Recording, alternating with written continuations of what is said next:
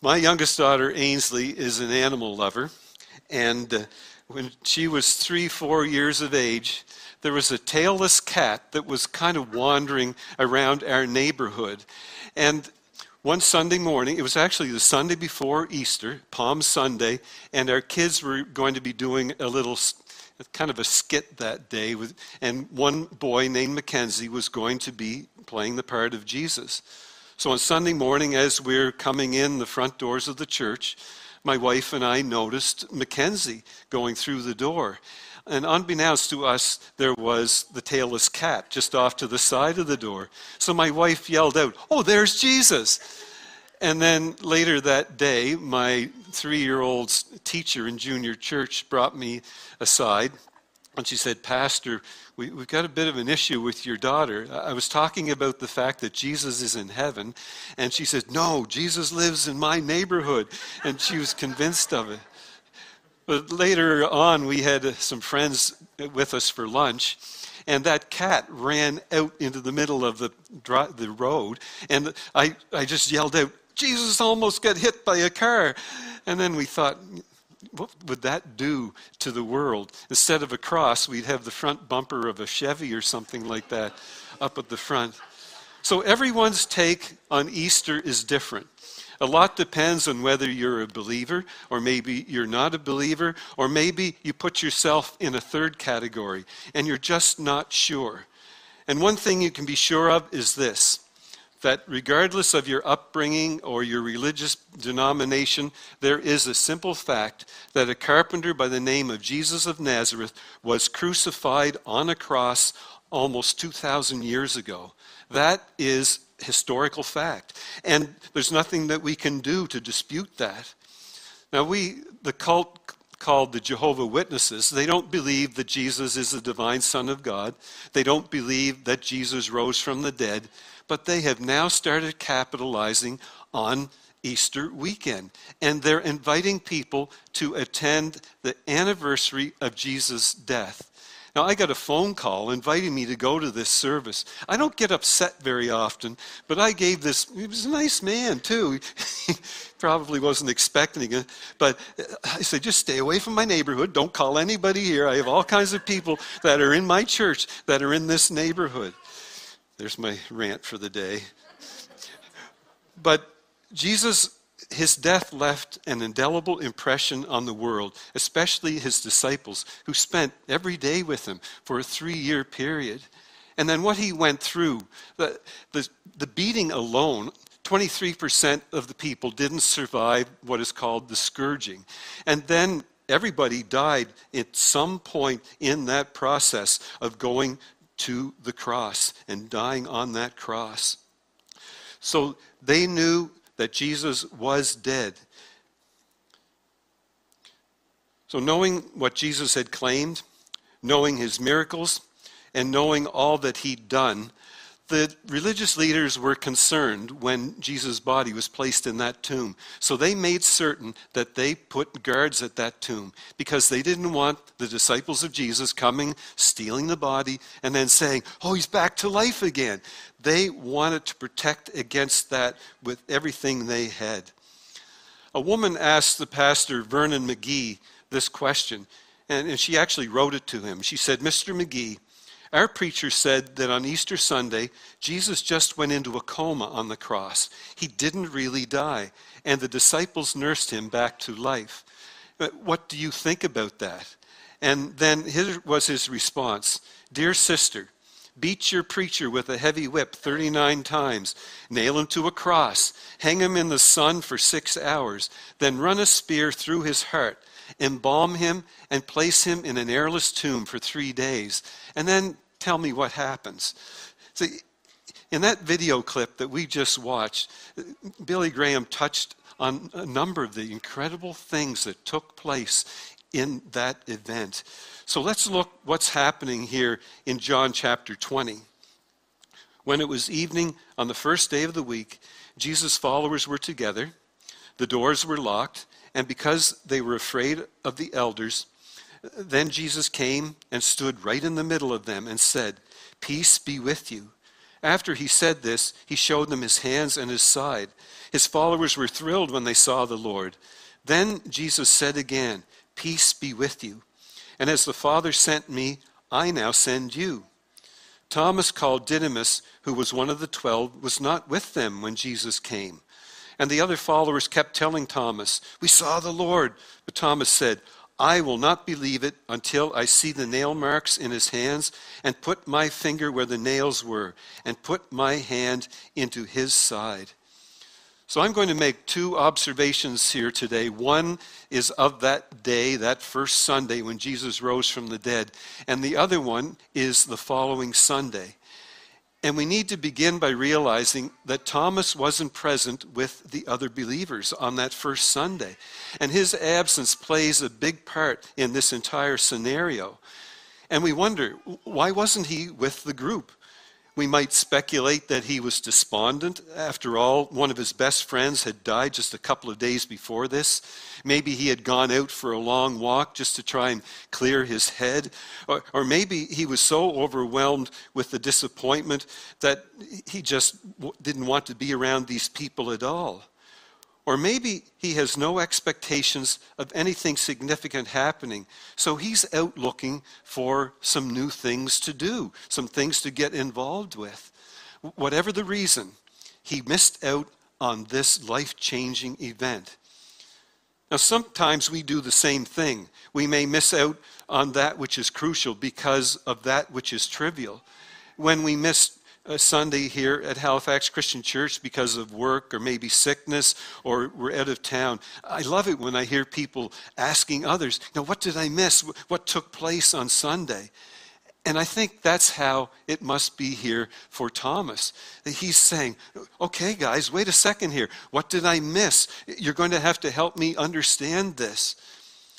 But let's also ask, why aren't we with the believers?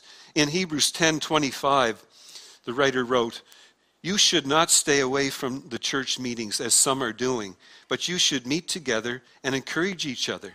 Do this even more as you see the day approaching."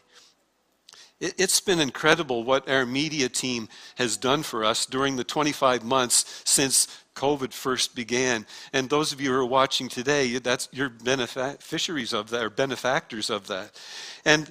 But as amazing as that is, and we can watch online when we can't make it to the building or during those 4 stretches of time when we weren't even allowed to be in the building. But there comes a time when we need to be in person with other believers. And that verse encourages us to not give up meeting together. So we're thrilled that you're here today. And there are a variety of reasons that keep people from church. And maybe they've had a really bad experience at another church years ago. Or others will say, well, as long as you believe that's really all that matters, what's the big deal about Christians getting together for worship or for fellowship? And others might not come because they're skeptical. But I'm not concerned about the past. I'm concerned about the fact that you are here this morning or that you are watching this morning. And this verse encourages us not to give up meeting together. Now, we are in a worldwide struggle to avoid being infected with the COVID-19 virus, although I'm actually running into people that are treating it like we did with chickenpox in our children. We would find out that one of our daughter's friends had chickenpox, so we'd send all 3 of our daughters over to play with them. Catch it, get it over with. But I actually had a wife telling me her husband got sick, and she was saying, breathe on me, kiss me. And he didn't feel like kissing her in the way he was feeling, but she was wanting to get sick, get it over with.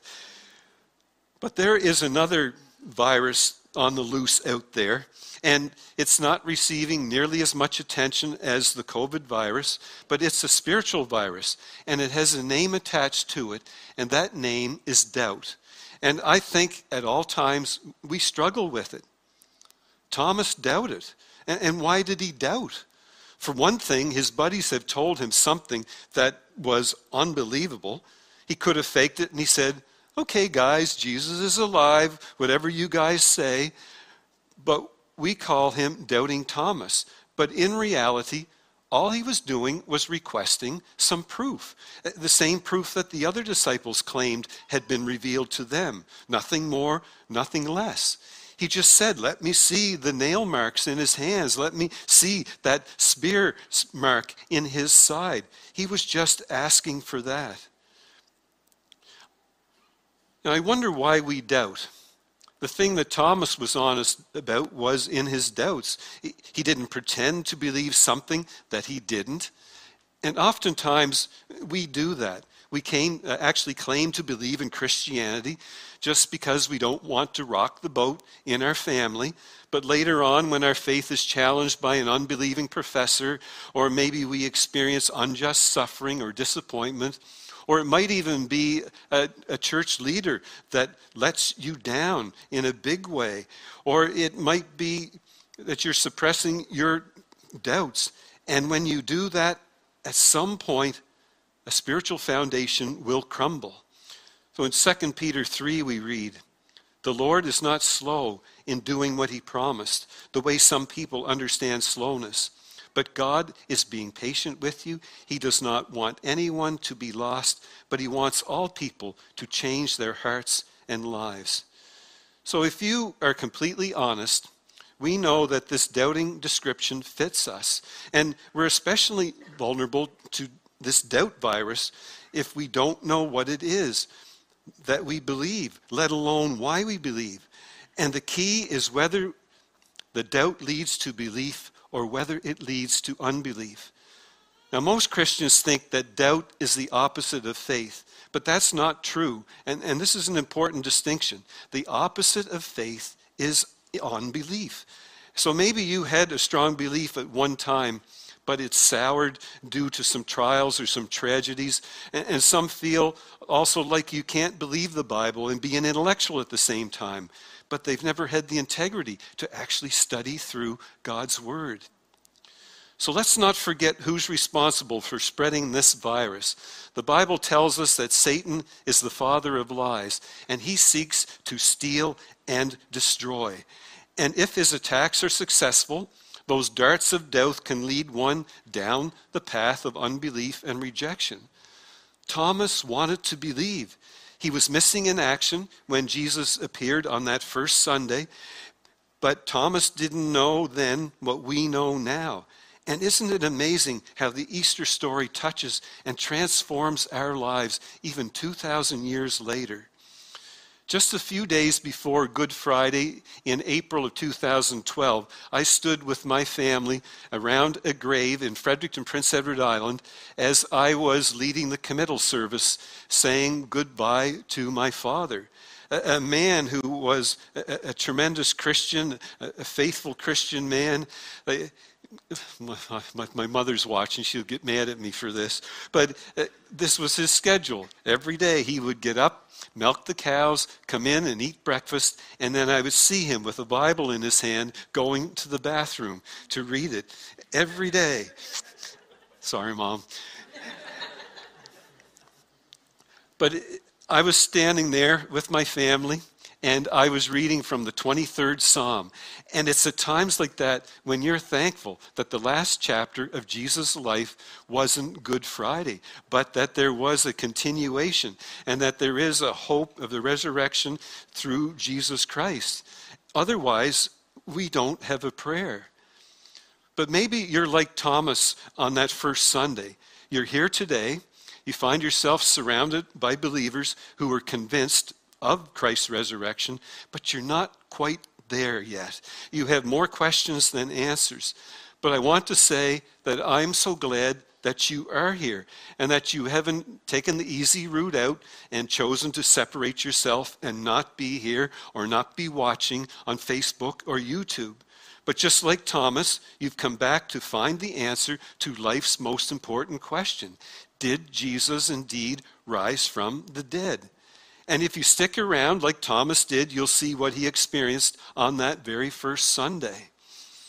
Back when the Passion of the Christ was being shown in movie theaters, we had a lot of people watch that, and I had a lot of phone calls in regards to that movie.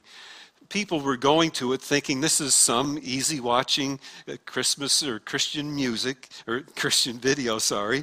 But they got there and they were watching it and they were just thrown completely by watching the scenes of Jesus' crucifixion. It shook them to the core. And they were so moved that they couldn't even drive home without talking to someone. So I was getting all these phone calls from Scotiabank Theatre parking lot. And then there was even one young woman who started driving home, and she was at an intersection on Dutch Village Road and just couldn't take it any longer, pulled into a parking lot, and called me, and she had to talk about what she had seen. See, when you come face to face with what happened on the cross, it has a way of getting your attention. And Jesus said, if I be lifted up, I will draw all men unto me. Kunle Fakayesi spoke at our Good Friday service, and he pointed out that the cross appeared to be a thing of weakness, that God was losing. Jesus was being placed on that cross. But it actually ended up being the ultimate display of strength and a way for Jesus to draw people back to him. So the resurrection account that we're celebrating today contains some events that are contrary to anything that anybody has experienced. God becoming a human being born of a virgin, healing blind people, walking on water, feeding 5,000 men plus the women and children that were there with just a little sack lunch, dying a death as a substitute for us, and then rising bodily from the grave and ascending into heaven. If you have never doubted the reality of these events, then maybe it's because you've never thought. Because we're either crazy to believe them, or they constitute the most incredible truths that have ever impacted this world. And Jude wrote, "Show mercy to some people who have doubts." Do you know why? Because as many people in this room can testify, if you're patient with honest doubters, they often turn into strong believers. And that's why Jesus was so full of grace to Thomas. Because when Thomas was told by his friends that Jesus appeared to them, he didn't say, "No way." Excuse me, this is what he said. He did say, "No way. It couldn't have happened. People don't come back from the dead." But within a week, Thomas is a dedicated believer. So today I want you to see 3 positive things that Thomas actually did that enabled him to become a faithful disciple. First of all, he sincerely wanted to believe. He was absolutely devastated by the death of Christ. He loved him. And when his friends said, "Jesus is alive," he could have said, "Your imagination has gone wild with grief. I'm out of here," and left altogether. But he didn't. He hung around for a week, even though he wasn't fitting in here at all. He felt like he was an outsider, but he desperately wanted to believe. And what do you think he was doing during that next week? I'm sure he was asking questions. He would talk to the women that went to the tomb. And you said that the tomb was empty and that there were angels inside. What did they look like? Or maybe he would have spoken to Mary Magdalene. You said that you saw Jesus and at first you thought he was a gardener. What was it that made you think he was a gardener? And then he would have said, "Now you 2 guys that say you saw Jesus on the road to Emmaus, what was it that prevented you from recognizing him at first? And then what was it that made you realize it was him when you arrived at Emmaus?" He wanted to believe, and he questioned for a week. Now let me ask you a question. 2 people with the same IQ, the very same evidence, one believes and one doesn't. Why is that? See, there's a variety of factors, but one factor is desire. Desire influences objectivity. Some people would rather not believe because if they believe, then they have to give up their immoral lifestyle. They have to make some big changes. Others just don't want to believe because they are filled with pride, and they would have to swallow their intellectual pride if they believed. Or maybe they'd have to endure ridicule from their more liberal friends. So they just don't want to believe. But in Acts 19, Luke wrote, "But some of them became stubborn. They refused to believe and said evil things about the way of Jesus before all the people." So some people stubbornly refuse to believe because they don't want to. But to be perfectly honest, most come to faith because deep down they want to believe. Now, there are some notable exceptions, people that come kicking and screaming into the kingdom, like Saul of Tarsus for someone in the Bible, and an individual like C.S. Lewis. But for most people, they want to experience that hope of life after death. They want to believe that their sins are completely forgiven. They want to believe that their life has purpose. One man had a bunch of bumper stickers made up, and they simply said, "Be there." And he passed these out to his children and to his grandchildren, and it's kind of a slogan for them, a family goal, that they would all be there together in heaven, so that the family circle wouldn't be broken for eternity, to be there for that moment when God wipes every tear away from our eyes, and there will be no more mourning or crying or pain or death. To be there as family and have the promise of serving Christ forever and all the activity and the joys of heaven. And don't you want that goal for your family? Don't you want that deep down in your life to be with Him forever and ever? The book of 1 Corinthians 15:19 reads, "If our hope in Christ is for this life only, we should be pitied more than anyone else in the world. But Christ has truly been risen from the dead, the first one and proof that those who sleep in death will also be raised. Death has come because of what one man did, but the rising from death also comes because of one man." So don't you believe that? I'll tell you a second thing about Thomas, and that was the fact that he gave himself the opportunity to believe. He deliberately exposed himself to the evidence. So in verse 26, a week later, the followers were in the house again, and Thomas was with them. So Thomas went to the place where he was most likely to meet Jesus, and if Jesus was going to appear again, he's not going to miss this. And that night, a spectacular thing happened. The doors were locked, but Jesus came in and stood right in the middle of them. And he said, "Peace be with you."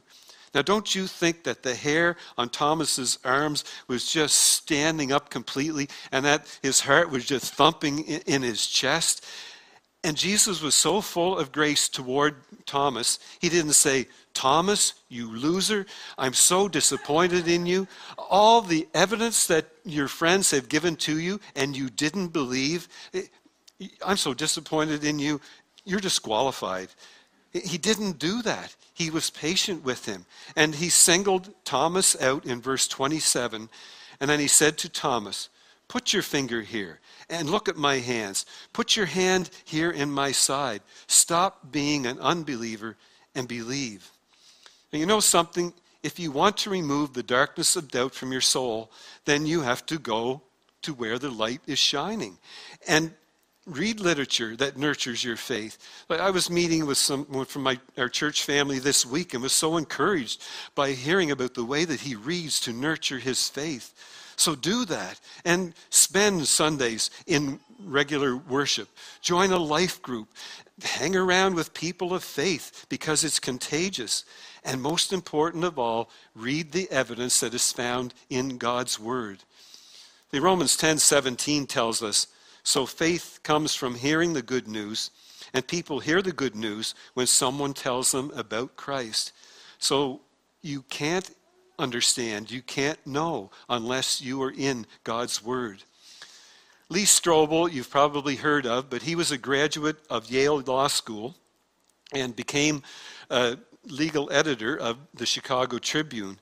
And he considered himself an atheist.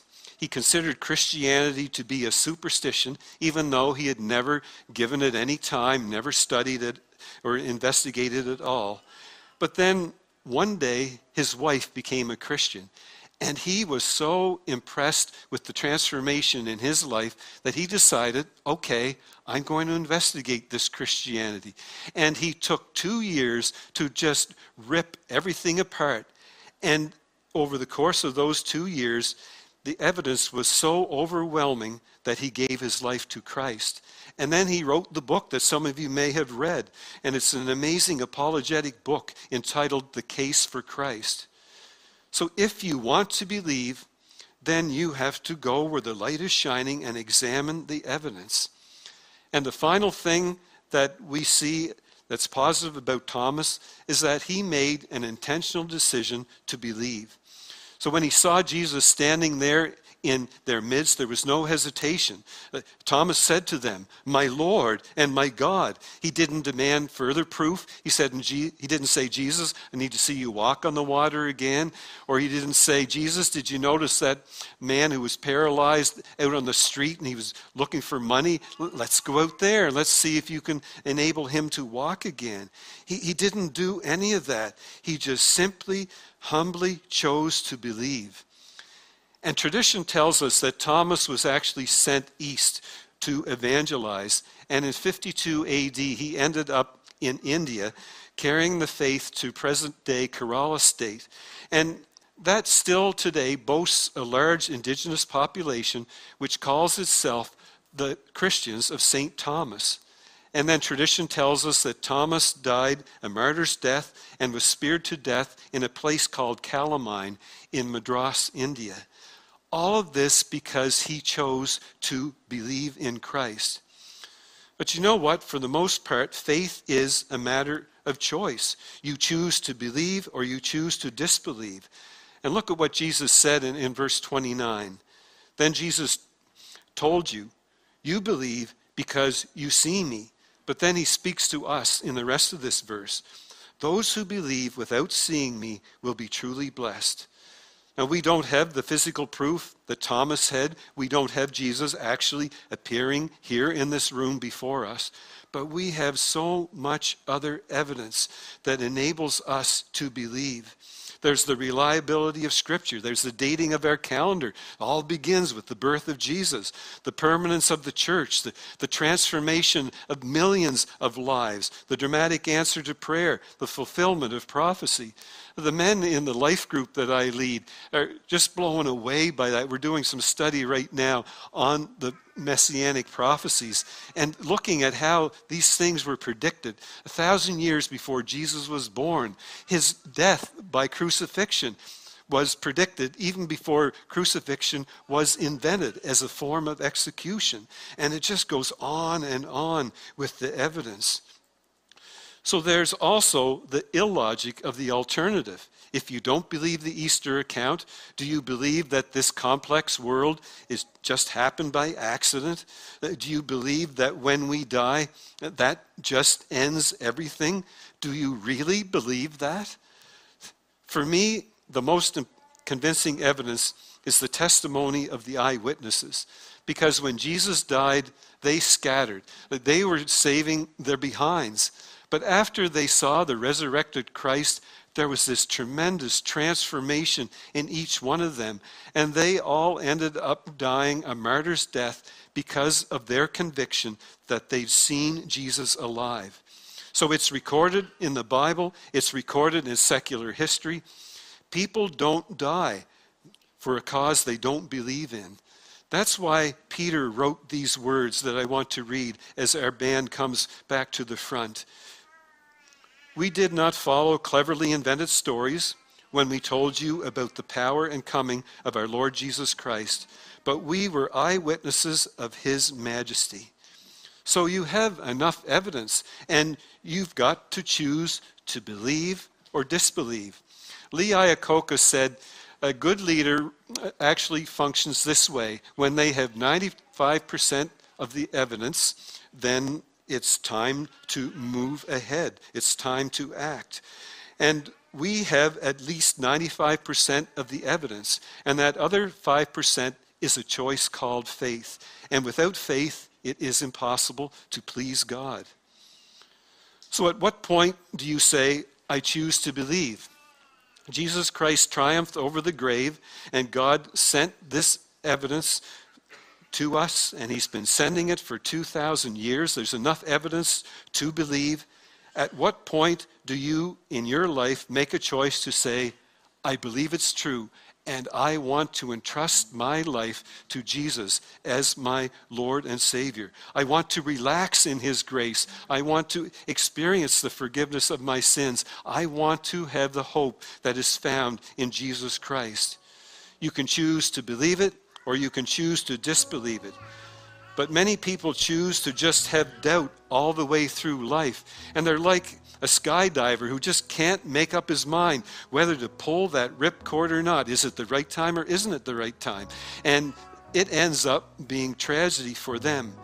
And it will be tragedy for you if you don't pull that ripcord, if you don't make the decision to believe in Jesus Christ. In the book of Mark, it says, he who believes and is baptized will be saved, but whoever does not believe will be condemned. So there comes a time, folks, when you have to make a choice. You've got to act on the faith that you have. And then you will discover that that faith will just grow and grow and grow with the passing of time.